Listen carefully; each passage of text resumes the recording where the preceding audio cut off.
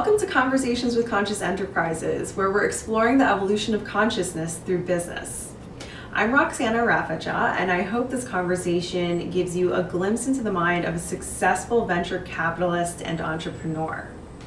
Kimmy Scotty is so engaging and effervescent. I'm sure you'll easily see how she's become such an accomplished businesswoman. Aside from being a partner at 8VC, her venture capitalist firm, she was one of the first investors in Sakara Life. She is also a co-founder of a women's health and wellness company with her sister called Monthly Gift. Kimmy co-founded a direct-to-consumer healthcare company that has helped millions of Americans afford their prescription medications, and she even started a fashion jewelry line that was sold in Bloomingdale's while she was in college. In this conversation with Kimmy, you'll learn what this venture capitalist looks for in the startups and entrepreneurs that she invests in. We discuss Kimmy's customizable feminine care business, the healthcare industry, being a woman in the male-dominated finance world. We talk about using meditation to enhance gut instinct, and we also discuss Kimmy's super unique mindfulness practice. If you're not already following Conscious Enterprises on social media, now would be a great time to start, as we just announced our first annual Conscious Enterprises Month of Meditation, #CEMOME. We'll be announcing discounts, events, and a chance to win a bundle of mindfulness services and experiences. So please share this conversation. I really hope you enjoy it. And you can follow Conscious Enterprises on Instagram, Facebook, and LinkedIn. And you can find all the useful links and resources from this conversation at www.conscious.enterprises.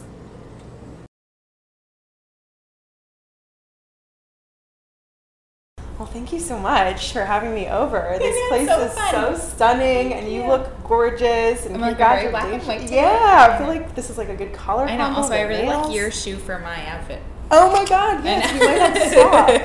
Do a shoe swap. I actually did that one time. One time I was in the bathroom. You know, I was out with my friends, like, partying, and I was in a bathroom, and a girl was like lost it over my shoes. She was just like, love them so much. I was my God! I was like, what shoe size you wear?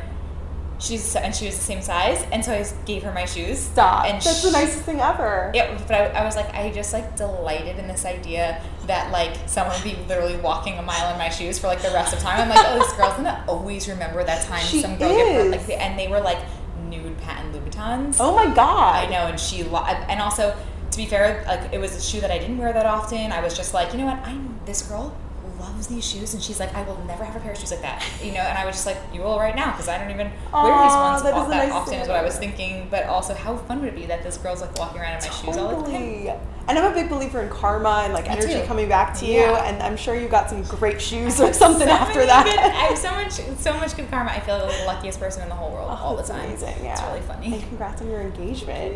Amazing. So you got a lot of stuff going on right now. A lot of stuff. Awesome. Well, to introduce you a little bit to everyone, I know you're a partner at 8VC, which is a venture capitalist firm. You are an investor in Sakara Life, which is a wellness and plant-based food company. Yeah. You're a founder of Monthly Gift, which is a women's health and wellness company.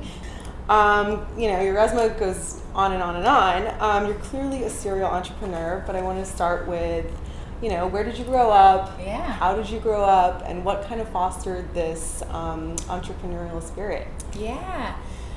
So I grew up in Queens. I'm from New York. I have there's four of us. A sister who's my business partner in Monthly Gift. Okay. And then we have two brothers. We're all about the same age. We're between the sort of longest distance between any two kids is 2 years. Oh, so wow. We're, okay. So you're very right close. Now we're 31, 32, 32, 33. Okay. No. We're 32, 33, 33, 34. Okay. In a week. We all shift. Yeah, so my sister and I's birthdays are in the beginning of May. My brother's are in the end of May, beginning of June. Okay. So I'm like, we just changed. I'm like, that was last month's ages. This month we it all May must be like a fun month for you guys. It's really fun. We always do like birthday dinner together and stuff. It's really fun. Cool. but I always insist on having my own birthday party also, which they always think is really funny. My sister's like, why do you need to do this every year? And I'm like, I love my birthday. It's the best. I'm the same way. Yeah, I'm a totally celebrator. Yeah. Don't feel bad about it. Just go with it. Yeah. Yeah, and so, growing up really close together, my parents both worked really hard when we were growing up, and so we did a lot of entertaining ourselves. And we, for me, that meant always doing a lot of projects. My mom will remark now, that my brothers and sister would like go outside to play, and then I would like come back in and like set up a craft or something for us. Like, always those little, I don't know if you ever play with those like beads you like iron into magnets and things like that. She's like, you were always like doing a craft and like setting up like a project to do.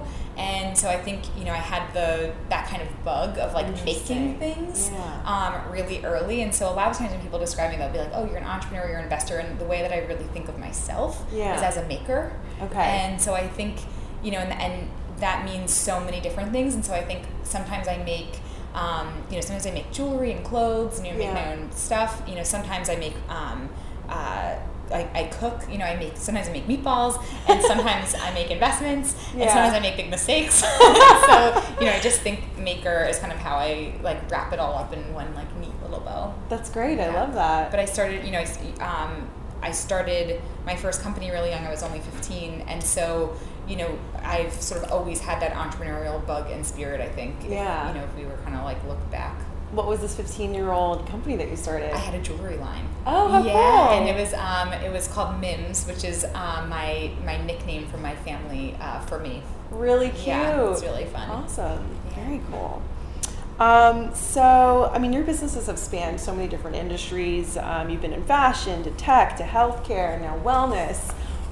Is there like a preference, or do these kind of represent different interests at different points in your life? Yeah, both, I think, actually. So I would say the way that I kind of moved from one industry to the other looks really strange, because it's like, oh, fashion and then media, healthcare, wellness, all these different areas.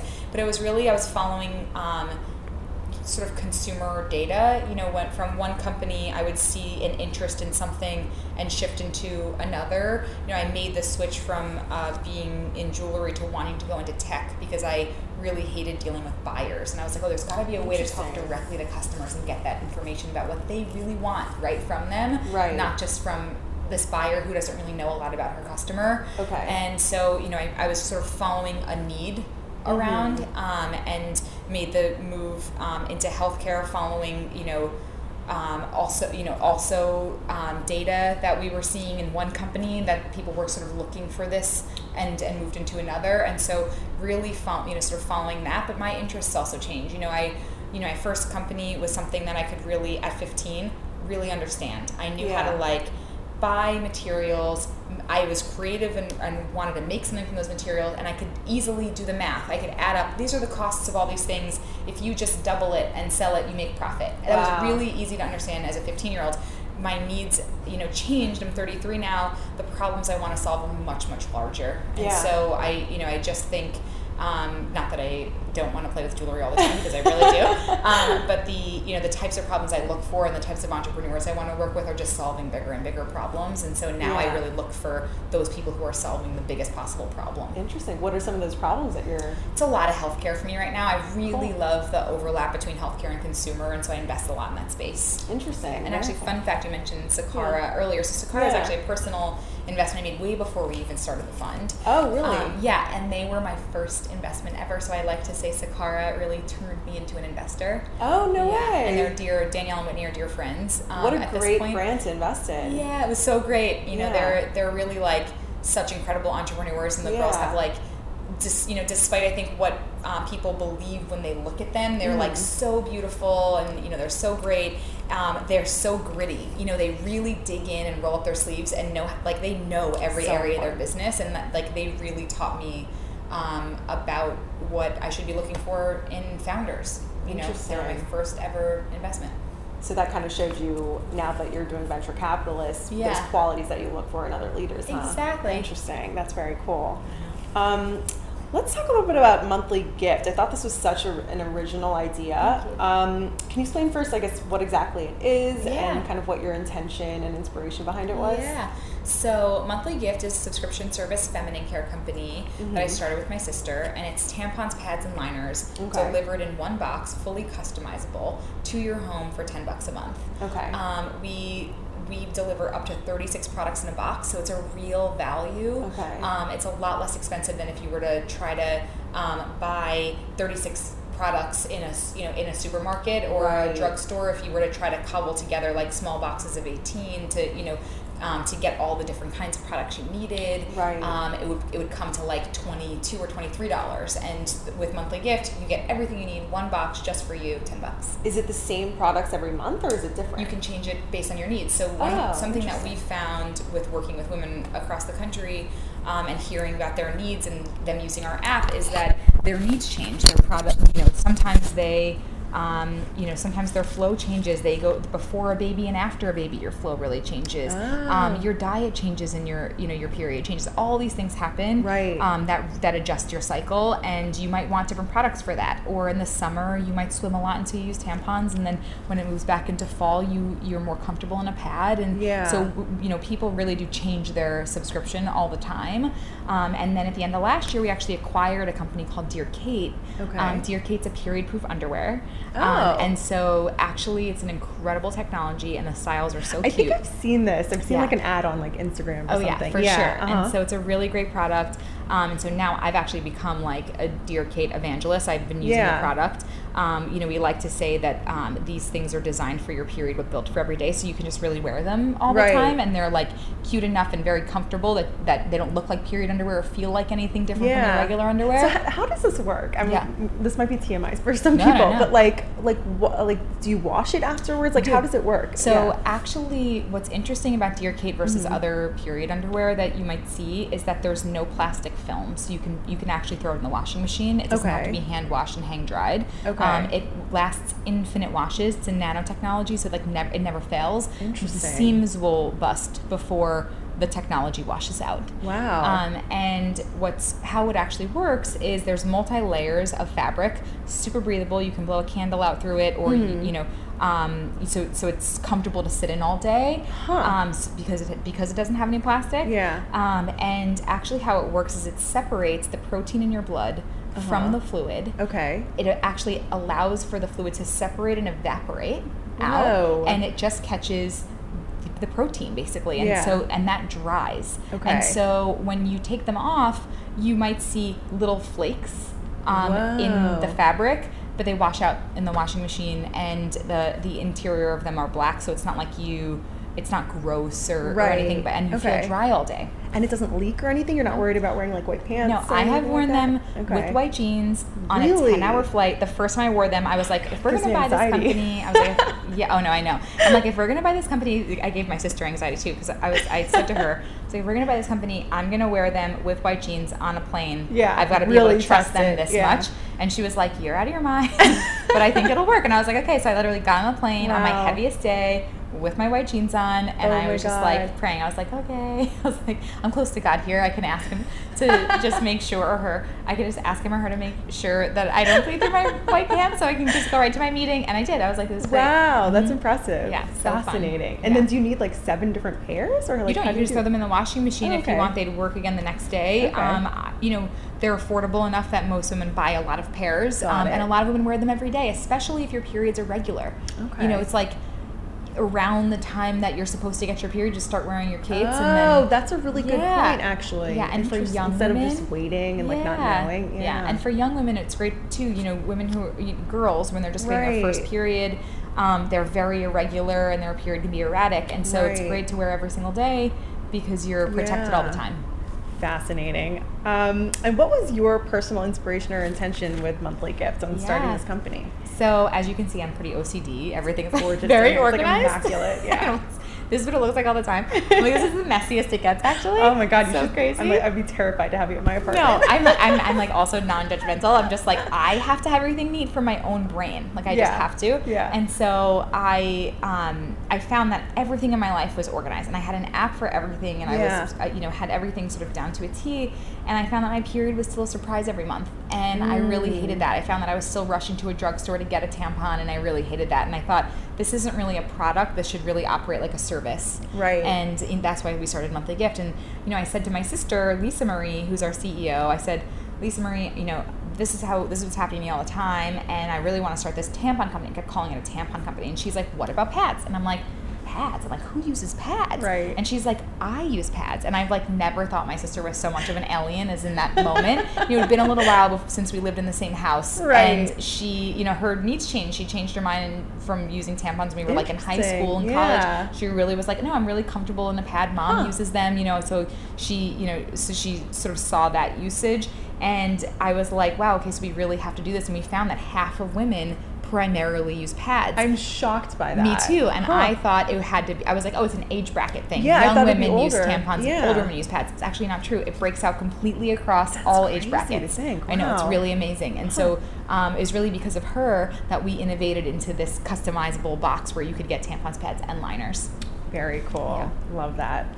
I'm going to have to try it myself. Yeah, you have to try it. So I saw on your website that for every box purchased, you donate a day's worth of products to a girl in need. Mm-hmm. So companies don't need to do things like Yeah. this, but it's always so amazing to hear, Yeah. these little bonus things that you do. You would obviously profit, if More, you didn't, yeah. if you didn't make these kind of donations. What was the thought process behind this plan? Well, we really, for Lisa Marie and I, we were like, how do we leverage this business to be able to give back? And we kept saying this thing that our product was for all women, right? We were like, oh, it's price accessible and it's for all women. It's fully customizable, so it's for all women. And we really wanted to make that true. Right. And we were horrified by a lot of the information we were getting from other countries where there's girls who miss a whole week of school and they start to fall behind in their education because they have their period, and all these different stories, which I'm sure you've heard in media.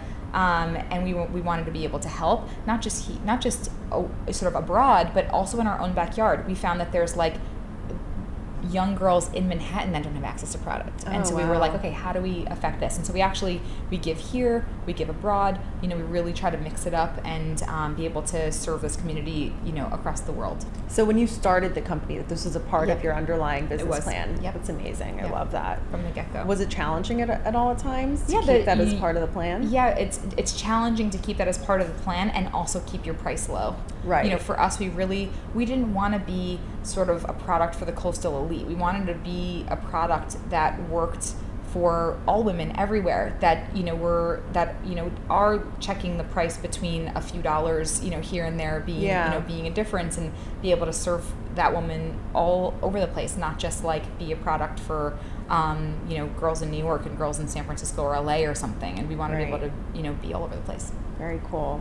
And this partnership is through an organization called Days for Girls. Mm-hmm. Is that right? Yep. So how did you choose them? How did you select which organization to work with? There's we looked at a number of charities, but what we appreciated about Days for Girls is that they had a local component as well. They weren't just giving abroad. They had a way for us to play in our own backyard.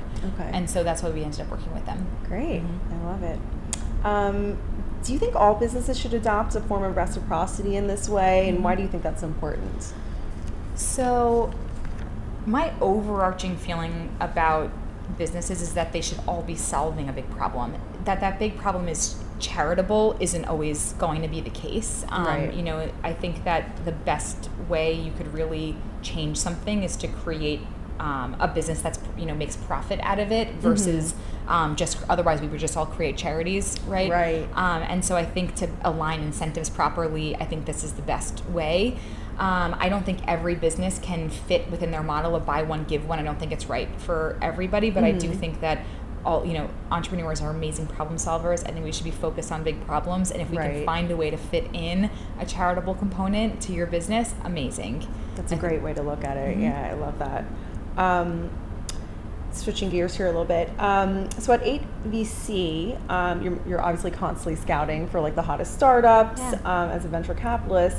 What kind of companies or people are you most attracted to, and what kind of qualities do you seek in someone when you're making an investment? Yeah, I think what the qualities of the company changes from stage to stage. When we're looking at the earliest stage entrepreneurs, you're really looking at the founder and the founding team.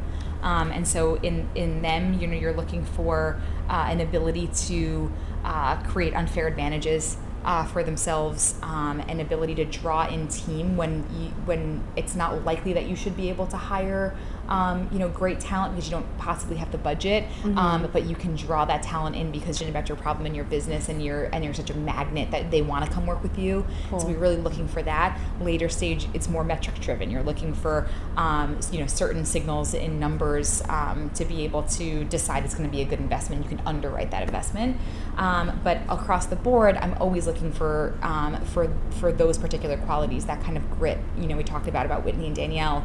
I look for that across all of our founders. Like, are they in an ivory tower where they're kind of like delegating everything? And delegation is important, but you want them to be close to their business and in the details and really know their business better than everybody else.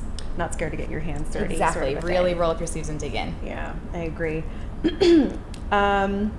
So we talked about you being an investor in Sakara Life, which is the plant-based meal delivery service. It makes eating clean and easy, which is great, and has a cult following. So you're clearly into health and wellness. Yeah. Like, what's your diet like? Yeah. My diet is, I think people would describe it as limited, but I don't find it limiting. I'm pretty plant-based, so pretty in line with the way Sakara sort of feeds you. I try to eat tons of greens and be really healthy. I find my brain operates best. So I'm vegetarian, I'm gluten-free, and I definitely have my little guilty pleasures. Ice cream is a big one for me. I'm like, I had Morgenstern's last night, which is so good. You had which one? Morgenstern's ice cream. Morgenstern's? It's on the Lower East Side. It's so good. Oh my God. So we had Morgenstern's last night, but it's, that's those are my treats. I probably am the best source of information on where to find gluten-free pasta and toast everywhere because I'm gluten-free, but I'm Italian, and so I really love. I could use a list from you. Oh then. yeah, I'll give you one actually. And so I definitely am like seeking my things, but I'm like pretty. It's funny. I'm pretty habit oriented also. Okay. And so I basically like my breakfast is the same nearly every single day. Really? I'm like scrambled egg with avocado and tomato on the side. Yeah. Both raw. Okay. And people are like, always laugh at me when they have breakfast with me because they're like, you literally eat this every day. Even at brunch, I still want that. You order it at brunch? Yeah, I order it everywhere. That's I hilarious. order everywhere. It's my first thing I want to eat every day. Yeah. And it's it's such a solid source of protein and all these things, and I really just I love it, and I'm like, I don't know why we have to change it. It's perfect. Yeah, it sounds like you're covering your bases there. Exactly. Yeah. And so my fiance loves new restaurants and new things, and so he's like, should I just call the restaurant and find out if they have scrambled eggs with avocado and tomato before we go? I'm like, no, that's okay. But yes. It's not a tough ask. I feel like they'll do that for you. Some chefs will literally not do it. They're like, Really? we are not short order cooks. Like, Oh my we God. have a menu. I'm shocked by that. Yeah, we don't serve raw tomato in our restaurant. It's really funny how fussy, especially in New York, New York. restaurants get. But I'm like, so my diet's like pretty pretty strict, but it helps me feel like I'm operating best, and it keeps me from like grain brain and all of that, which I found really rings true for me. I'm like, I'm exhausted if I find that I ate gluten by accident. Same. It really kills my energy. Yeah. And so I try to keep it pretty clean.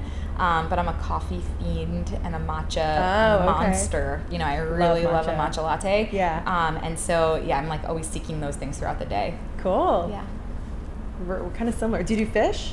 I do some seafood. So I brought seafood back a little while ago, like 3 years ago. Yeah. I've been basically a vegetarian since I was like 9 or 10. Oh wow, it's a long my time. basically my whole life. Yeah. What made you make that switch at 9 years old? Like the way meat made me feel. So it was, I'd eat something and then I'd be like, I don't know, like I don't love the way that this is like operating in my body. You were very in tune, I guess. Yeah, and so I just decided not to eat it. But try to tell your like Sicilian parents that you're not going to eat a meatball anymore. You're like, I'm not eating meat. They're like, you will eat whatever we put in front of you. Yeah. And so it was like a bit of a scandal. That must have been hard. Yeah. Especially I have poor parents. They have like 4 mouths to feed. They're kids anyway, and they're dealing with now they've got like one with like massive dietary restrictions. So I'm like, I'm not eating this anymore. No, thank you. So we made a deal. I could eat only the vegetables, but I was Yeah. eating whatever vegetables were prepared. Like Okay. no one was gonna like make me Yeah. a specific, meal. Yeah. Later on, my dad like warmed up to it and started. I was eating fish at this point, and so he would Okay. like make me my own little salmon or something like that. He was like Okay. really so good to me. At least you got your veggies out of Yeah, it. I got my You're- vegetables. Yeah, Yeah. you liked your veggies as a kid. That's Yeah. hard enough. Do you work out? What's your do you Yeah. yoga? What's that kind of regimen like? Yeah, I'm like only in the last few years have I become like really focused on exercise also, Okay. and lately I'm really into Pilates. I just started Pilates a couple months ago, and I'm obsessed with it. It's Like with the so good. reformer? With the Or like, reformer, oh yeah, that's good. It's so amazing. And then I also do Bari Oh, okay. on Leonard Street in Tribeca. Yeah. It's so fun. It's on a trampoline. I'm really addicted to that. Oh, I've done that trampoline. class. It's Yeah. amazing. Oh, it's so It's great. hard. It's so It's hard. so Yeah, I'm going tomorrow hard. morning. I went this morning, going tomorrow morning. Awesome. I love it. I'm on a little kick right now. I feel like it's like bragging rights. I did 9 workouts in 8 days. Wow. And I feel like, wow, I'm like so Seriously, happy right now. congrats. Yeah, it's so fun. And so anyway, just like really, focus. It's, we're pre-summer. We're Right. bikini body ready. Oh yeah, you'll be there. Or you Yeah. get an extra We're scoop working of on ice it. cream. Yeah, this exactly. weekend. But I had a Morgan Stearns. Yeah. Yeah. So I've been excited because I know you're so into healthcare to talk to you a little bit about that. Because I recently interviewed Dr. Robin Berzin, Who I who's the love. founder of. Yeah. She's the best. Yeah. She's amazing. She's the founder of Parsley Health. Yeah. I also did an interview recently with Jeff Bernhardt, who's the former president of Aetna, Yeah. which is one of the Yeah. largest health insurance Major companies. Yeah. And it seems just kind of like anyone in the industry or outside of it is under the same consensus that our healthcare system just doesn't really work. Yeah. And the standard model is just broken. Mm-hmm. So what are your thoughts on do you think businesses and corporations need to do their part in empowering their employees towards a healthy well-being and healthy mind, healthy body? Do you think it's their responsibility for as business leaders to provide incentives for their employees' well-being? What do you think about that? So it's a tough question because I think that the only real way to be healthy and get healthy is for you to really want it. And I think no real level of incentivizing you being healthy and caring about your own well-being will really motivate you as much as if you really want it. Right. And so we see these programs all the time where they're like, oh, we'll pay for this if you do these things. There's like some really Right. fun programs like that, which I think is great. It's aiming in the right direction, but most people who are at least like work in a corporate kind of environment have great healthcare that's provided for them or offered to them, and they pay some part of that. And I think just practicing prophylactic medicine I think is really important. Making sure you go to the doctor and get those checkups and stuff. You hear horror stories all the time about people finding things late that they really should have found early because they didn't just go get a skin check every Right. year or just go to just go get their checkup every year or something. And I try to really be methodical about that.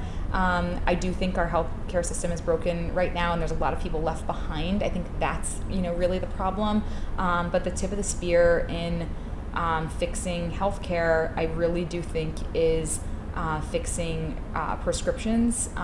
Prescription medications are they're so large as a percentage of what we spend and where profit lies in care. And one of our amazing investments, Blink Health, is really focused on changing the way we pay for prescriptions, and so I'd encourage anybody to look at that. Okay. But I think also there's a lot of new technology companies focused on how to change our healthcare system. We have a number of them. We're super excited about it, but I don't think there's like one company I can point to and say like, oh, this is the way healthcare should look, or this is the way companies should incentivize their employees. I think this is going to be a big collective effort. It's a big, big problem. Are you seeing any sort of like focus in these sort of tech companies that you're meeting with or exploring? Is there like a focus, like an underlying kind of common denominator that they're all going towards? Yeah, I'll tell you the where I see a lot of tech entrepreneurs focused is on an area that I'd call convenience. And I think focusing on convenience is focusing on the wrong problem. We really should be focusing on the cost of care, not bringing care home and making it more expensive. And so I really look for those people who are focused on cost versus convenience. That's interesting. Great. In your experience working with these startups and beginning your own as well, what are some of the biggest trends that you're seeing in general, just like in culture, work culture, work-life balance, wellness, social impact, things like that? Yeah. I do, it's interesting.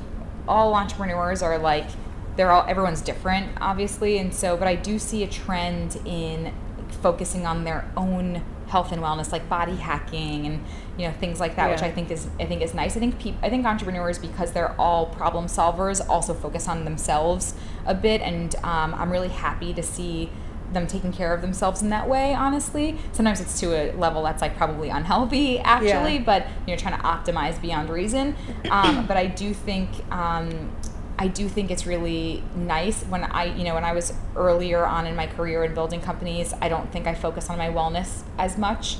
And I didn't sleep at all, and I didn't eat enough, and I was like falling asleep at my desk all the time, instead of in my own home in my bed, and on my laptop or my phone until I finally fell asleep. And I find with a lot of the entrepreneurs we work with now, sure, they are definitely pedal to the metal, but I think I'm seeing a trend in that they practice self-care in a way that I didn't see earlier in my career.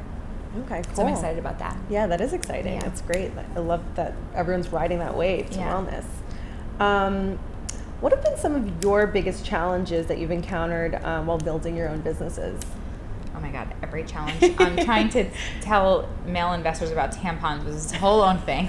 Oh my God, I cannot even imagine. Yeah, they were like, la la la la la, we don't want to hear this anymore. Stop saying tampon to us. It was so funny. And so my sister and I definitely experienced that. I've experienced challenges, across my career around being a woman, has been challenging in a lot of times in my career. Because you're in a very male-dominated world. Yeah. I'm so lucky that today I have partners who are male, but who super respect me and lift me up in a way that's unique to this time in my life. I didn't have that always, but I really, I really am, careful now about who I work with, and how they treat me, being really positive and not discriminatory.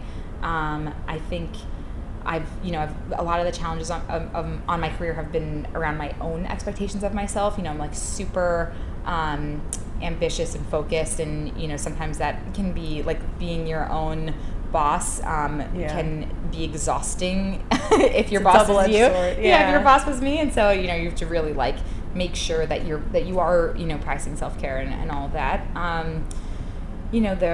My travel schedule is insane. I'm like basically travel 6,000 miles a week. Yeah, you're bi-coastal, right? Yeah, bi-coastal, and so I go to San Francisco for the beginning of every week. That can be really challenging. Yeah. And especially earlier in my career, I definitely being that kind of hyper-focused on a goal, made me unaware of how that was affecting my relationships around me. I didn't always make time for what was really important, because it seems like the thing you're working on is really important, and that people will always be there and you'll always have time. And that sometimes destroyed relationships or made them really tense at times. And I think now I'm better at really, at making time for what is actually important and focusing on what's right in front of me at the time it's there, versus like if you and I were sitting at dinner and it was 5 years ago, I would have been on my cell phone, BlackBerry at the time, the entire time, like oh, just hold on, just one more email, one more second, and like half paying attention to you. And I like now I kind of put my phone away. I never pull it out at a dinner table unless I like sort of give fair warning that I'm like, oh, I'm waiting for one thing, I'm going to check my phone one time. Or I'll excuse myself to a bathroom or something like that, but I don't sit with my phone out all the time now. And I try to really focus on what I'm doing when I'm doing it. So if I'm like hanging out with my sister, try to focus on that. If I'm spending time with my fiance, try to focus on that. When I'm on vacation, I try to be there, reachable always to my entrepreneurs and my team, but within reason though. I don't need to be answering email at 4 a.m., at this stage. Right. So you're practicing presence. Trying, exactly. Try to be very present. It's really hard for entrepreneurs. It's really hard in general. Yeah. Really hard. I think it's hard for people, you know? And so, but I'm like, I'm really enjoying my life and I really enjoy what I do. And so I want to be like focused on it while I'm doing it. Right. Great. What do you think makes business leaders successful? It's an interesting way to ask the question also, because I think that people who are successful are also like, they're like slightly never content. They're like focused on whatever that next thing is. And so I think always like searching for that thing that's like out of place or can be improved, I think makes people strive for that, like for excellence and not hopefully not perfection, because I think that's unachievable, but excellence in a way. I think having being able to actually execute on a vision. A lot of people have ideas. Bringing those things to fruition is very, very hard. And so having the grit and the power to stay with it when things are really, really, really hard, because they are almost all the time, while you're building. And so I think having that power to kind of stick with it will make you successful in the end. But then also knowing what they don't know and finding experts around you to seek out that information. I think all of these things kind of make up, are sort of the makeup of a person that will be successful in their future. Yeah, great points. And how do you measure success? Like for myself? For yourself. Do you consider yourself successful, and how do you value that? Yeah, it's so interesting. So I was doing a talk with this amazing group of women, and I was in Minneapolis during Twin Cities Startup Week, and the person who was prompting me to do this talk said, tell us what it's like when you've made it. And I'm like, I will tell you what it's like when I stop walking into a room and someone asks me for a coffee because they think I'm my own assistant or something.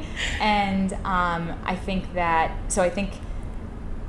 would say I don't like feel like I've made it. Like that's not a thing for me. Okay. But I do feel like I'm really content in my life right now, and I've never been happier. I've never been more excited about the work that I get to do every day. And so I feel, really lucky to be able to, spend my time with these amazing entrepreneurs I get to work with every day, meet new ones every single day, and like basically hear about a new idea an hour. It's kind of like, being pitched all the time. And so I get to hear about new amazing ideas all day, every day, every hour basically. And so I really love that. I love to get to work with my team at ABC and at Monthly Gift. We have really amazing people. I get to work with my sister and see her all the time, which is, so nice. My sister's just a year younger, and we're obsessed with each other. Mainly I'm obsessed with her. She calls me Swim Fan because I'm so obsessed with her. Is she older or a year younger? She's a year younger. Oh, okay. And she's like, when we were building out the Monthly Gift office, I was like, we only need one desk. You and me will just sit at a desk together. And she's like, we need 2 desks and 2 chairs. She's like, I'm not going to sit in your lap all day. You're crazy. You're like, we'll just share a chair. Yeah, we'll share a chair. It's going to be perfect. And she's like, you're out of your mind. And then somebody had like piled stuff up between our 2 desks at some point, and I got to work, and I was just like this the whole time. I was like looking over these things, like trying like stretching it. She's like, do you want to just move this pile of things? I'm like, yes. I'm like, why do we need these monitors and stuff in between us? I'm like, it's so silly.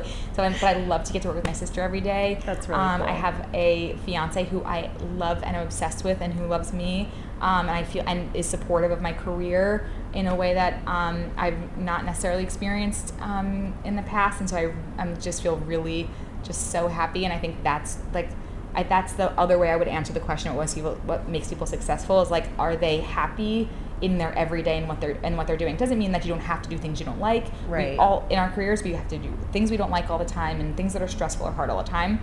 But that I'm not like ripping my hair out all day every day, or like panicked about my work in a way.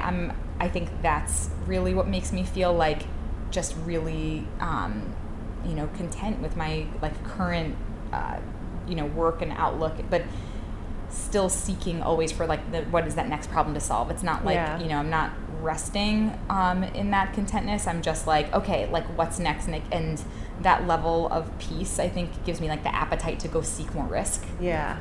So it sounds like you are solving these great big problems, and yes, the day-to-day could be a struggle here or there, but it's really just these amazing relationships and these great people around you that you're valuing, right? I get to work with the best, smartest people all day, and I leave meetings and I'm just like, wow, like these people are so brilliant. Like I have no right to my teams, no right to these entrepreneurs I get to work with all the time, and I am just like so excited, about what I get to do every day. Very cool.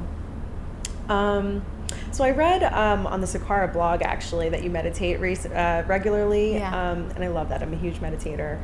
Can you elaborate a little bit on what your personal meditation ritual is? Yeah. So at that time, when I did the Sakara interview, I was meditating every morning. I was like getting out of bed, brushing my teeth, getting back in to sit down and meditate, and I had like a really specific practice. Now I actually find I don't meditate as often in that same way, where I'm like tuning into what is it called? Headspace. I'm like, Headspace. Headspace. Totally different. I was at that time I was tuning into Headspace, and I was doing the 10 minutes a day meditation.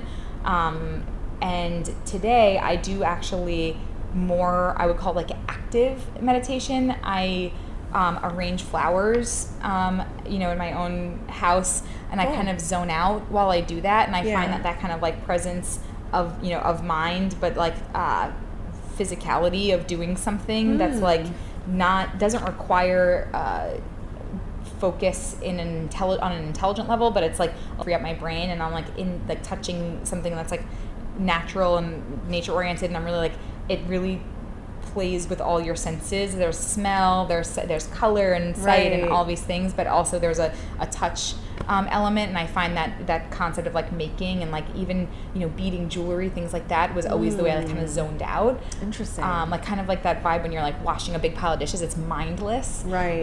But it can be mindful, right? And I find arranging flowers to be one of those things, and also I'm exercising a lot more, and I find that that runner's high, you can get it doing a lot of different things, but I find that is where I'm my most mindful now.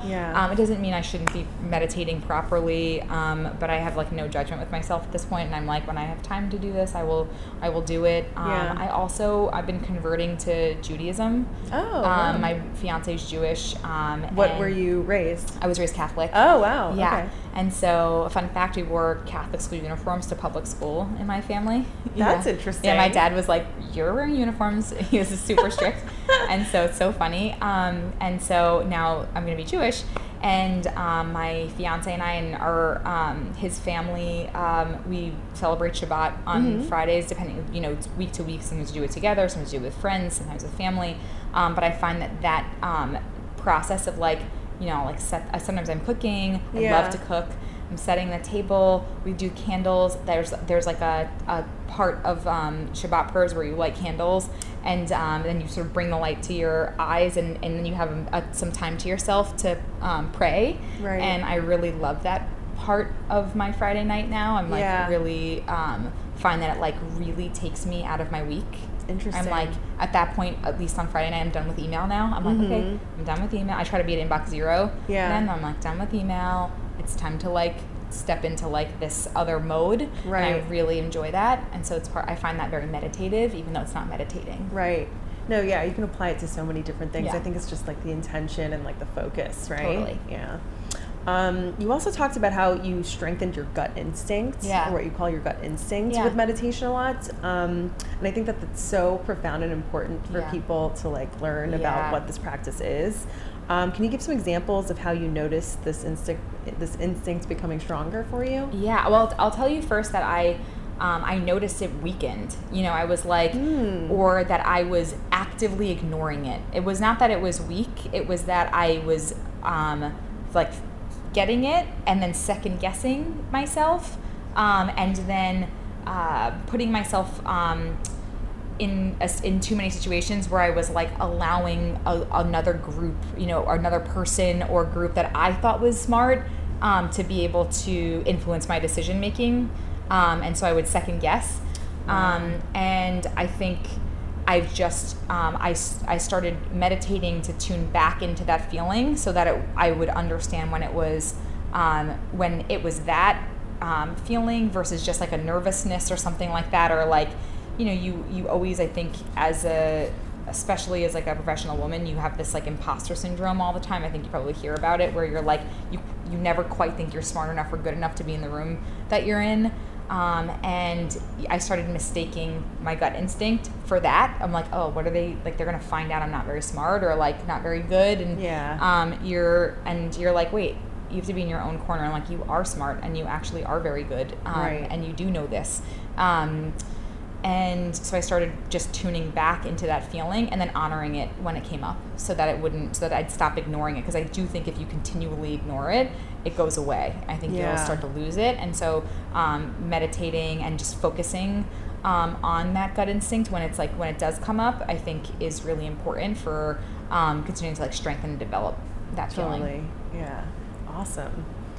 I felt like there was another meditation thing I wanted to ask you. Oh, about the flower petals. Oh, yeah. So when you're doing the flowers meditation, is it like a set amount of time that you're arranging the flowers? How does that work? No, but exactly? it like takes about an hour, to like go to the market and pick them up and like choose all the things and then come back and like I don't usually just do one. I usually do a few. Like I'm like, I do like one for my bedside, one for our dining table, and so it does take some time. Yeah. And so I just try to spend that time focused in doing that. And are you making a conscious effort to just like you're not thinking about like, oh, I have to do this later? No, I'm making a conscious effort to about the flowers. Yeah, and to how stay they're quiet. looking. Yeah, exactly. Very cool. So I imagine that the venture capitalist world is very cutthroat. Do you apply this mindfulness approach to what you're doing at 8VC? Yeah. You're absolutely right. It's highly competitive. It's super fast paced. And there's, you are working with a lot of companies at once and you're looking at a lot of companies at once. So there's a lot of movement, a lot going on. And there's a lot of conflicting, needs. Like you're like, okay, this person needs my time here and here, and I've got to be in San Francisco and New York on the same day, or like how am I going to get all this done? And so I just try to like there was a point where, I'd be like sitting in traffic on the way to a meeting that I was going to be like 4 minutes late to, and I'd be like freaking out. I'm like, go, you need to like make this turn, do that, blah, blah, blah. And now I'm just like, you know what? I'm going to get there. And I like can't or I'd be at an airport. I'm constantly in the airport and it's like, oh, there's like wind in San Francisco, so we can't land on time and I'm going to miss this call by 10 minutes or like whatever. And there was all this time where I was like fighting with the flight, like I was like fighting with like the like gate attendant about the like when the plane was gonna leave, and I'm like, at this point I'm like, I can't change the weather, and I don't know like why I'm yelling at this person about it, and so it doesn't even make any sense, you know. And so I just like now I'm just like, you know what? If the weather is the weather, I'm like, we just roll with the punches now, you know. And we're just like, okay. I'm like, wind, is happening and Mother Nature is dealing with it and she's got other plans for me right now, so I'm just going to chill here and read this book, or like I'll take it as a call, or I'll take the call as soon as I land, or when I get there, I get there. So I'm much more relaxed about it now. I'm not like, oh my God, I'm going to, I'm like not sprinting through the street anymore. I'm in my heels, I'm like zipping around. And so at this point I'm just like, okay, like shit happens. Sorry. I'm like, my life's running your block. Yeah, you're like, all good. Shit happens. And we're just going to deal with it as it comes. And like at some point I had this feeling like we're just going to like everything's going to go like, we're going to plan so well and everything's going to go like this, and because we like work hard on it, it's going to happen like this. And at this point in my career I've learned that like shit just happens, and all the worst things that you think will happen will. It's not like you're like, oh, this is the worst case scenario, and I'm like, no, this is the scenario. Like it's not the worst case scenario anymore. Just accept it as the base, like the base case. This is what's going to happen. Worst stuff you can't imagine will also happen, and you're just going to have to be flexible and able to deal with that all the time. And I actually find physical strength helps you do that. You're kind of like, okay, you're just like dealing with it as it comes. Staying and being really healthy helps me do that, but also having been a founder, having empathy for your founders, so that they are comfortable calling you at 3 a.m. when everything's gone wrong and shit really hits the fan, and when their not worst case scenario, but actual scenario comes up. And I think that I try to apply that mindfulness and empathy to my investing. And I do think that's unique, in a lot of ways. And I hope that it proves out to be the right strategy and like a good investing strategy. But, I'm still young in my investing career, and fingers crossed. I think it will, because you've got the right intentions. I hope so. I don't see why not. Yeah, I hope so. On that vein, though, do you think that there's ever a time where a mindfulness approach is like a detriment in what you do? Being compassionate or, yeah, empathetic, for sure. things like that? Yeah.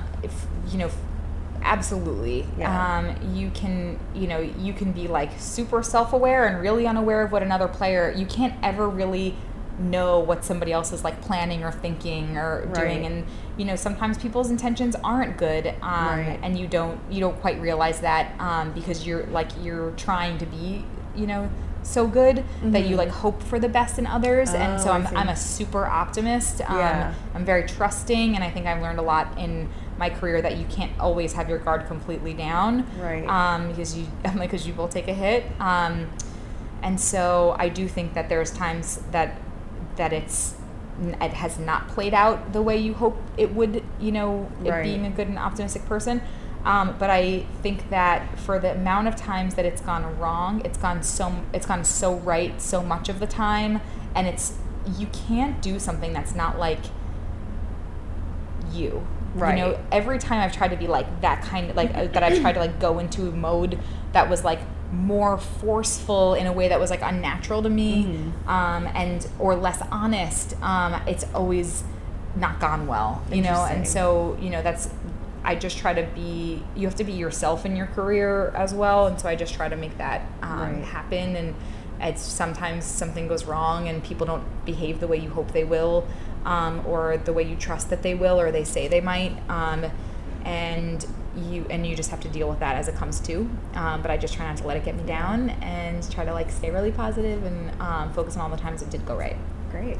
That's probably also where training your gut instinct to be stronger comes in too. So you know where to trust and where not to. Yeah, you do begin to understand like, that your gut really does like flare up when you're feeling somebody's intentions aren't totally good. Right. And you're like, this is not, your body's trained for that. It's like an animal instinct to understand intention actually, and you have to really focus on it and like hone it to know when it's when what you think is butterflies isn't. You're like, oh my god, I love this and this is great, and then you're like, wait, no, it's not. Like it's like run, fight or flight, and you're like, oh, I love this.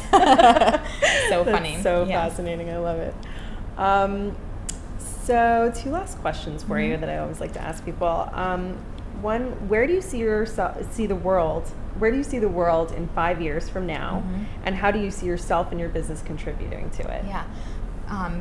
Better and improved in so many ways, I would say, is where I see the world. I think that we are really on the cusp of a lot of really exciting change in healthcare. What we are always asking ourselves in venture capital is like, what's possible today that wasn't impossible 5 years ago, and to try to imagine what that is 5 years from now. We're changing. Like, science is developing at like such an incredible clip at this point, and dropping the costs of care and in such an interesting way that we've never seen this level of innovation before. And so I do think that we'll look back in 5 years and a lot of things will be unrecognizable. The way we do them today will really be changed.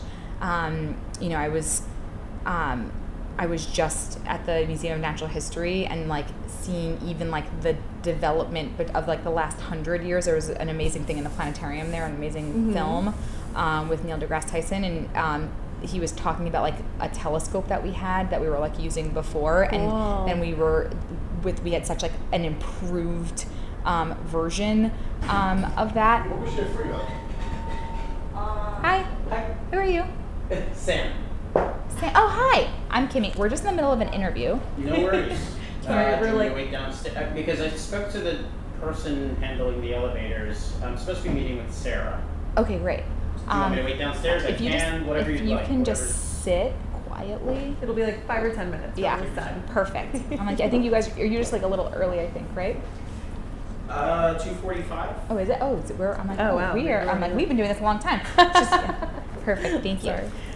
Sorry. So I was just. You want me to start over so you can cut that whole question out? No, let's pick it up from where were you? Do you remember where you just stopped? I think I was just saying. Oh, okay. So I was in the Met last week, and I was watching this film by Neil deGrasse Tyson, and he was talking about the development of basically a telescope that allowed us to see the universe in a new way, and the size and scale of it, and basically what we thought it was like 100 years ago, and what we know it to be today, or what we think it is today, because with improved technology, we'll be able to even see further. I think is like a good analogy for how technology is developing in general. Mm-hmm. And so, you know, I think we'll look back and our whole universe will be bigger and unrecognizable to, you know, our telescope in 5 years. Awesome. I love the way that you think. That's really cool. And lastly, what's a valuable piece of advice you'd like to give to other entrepreneurs who are creating businesses with conscious intentions? Such a good question. I think my advice would be to listen to your gut, and also listen to the data. So as you're building your business and you start to get information back from customers and the market, really hear it. I think a lot of people, they have a vision and then they're really myopic about that vision, and they're like hell bent on it going one way. It's not going to go the way you think it's going to go. Right. So you need to really listen to information as it comes in, and it doesn't mean take everybody's idea and like apply it, but be honest with yourself in the way you're hearing and reading information about your business to decide whether or not you're on the right path or you need to adjust it slightly. Right. And so I think listen to your gut, but also listen to the information that you're getting. Yeah. Because that's the benefit of putting your idea out into the world, is it becomes changed because other people influence it, and you learn new things from other people. And so you have to really, you really have to be in tune to do that, and not like, well, this is the way that I want to do it, and it's going to look specifically like this, because you'll never create anything huge if that's the way you're thinking about it. Great advice. I love it. Thank you so much. Thank you so much. I really appreciate it. This was so great, and thank you for having me over. This was awesome. Please. Yeah. Pearls of wisdom. Thank you.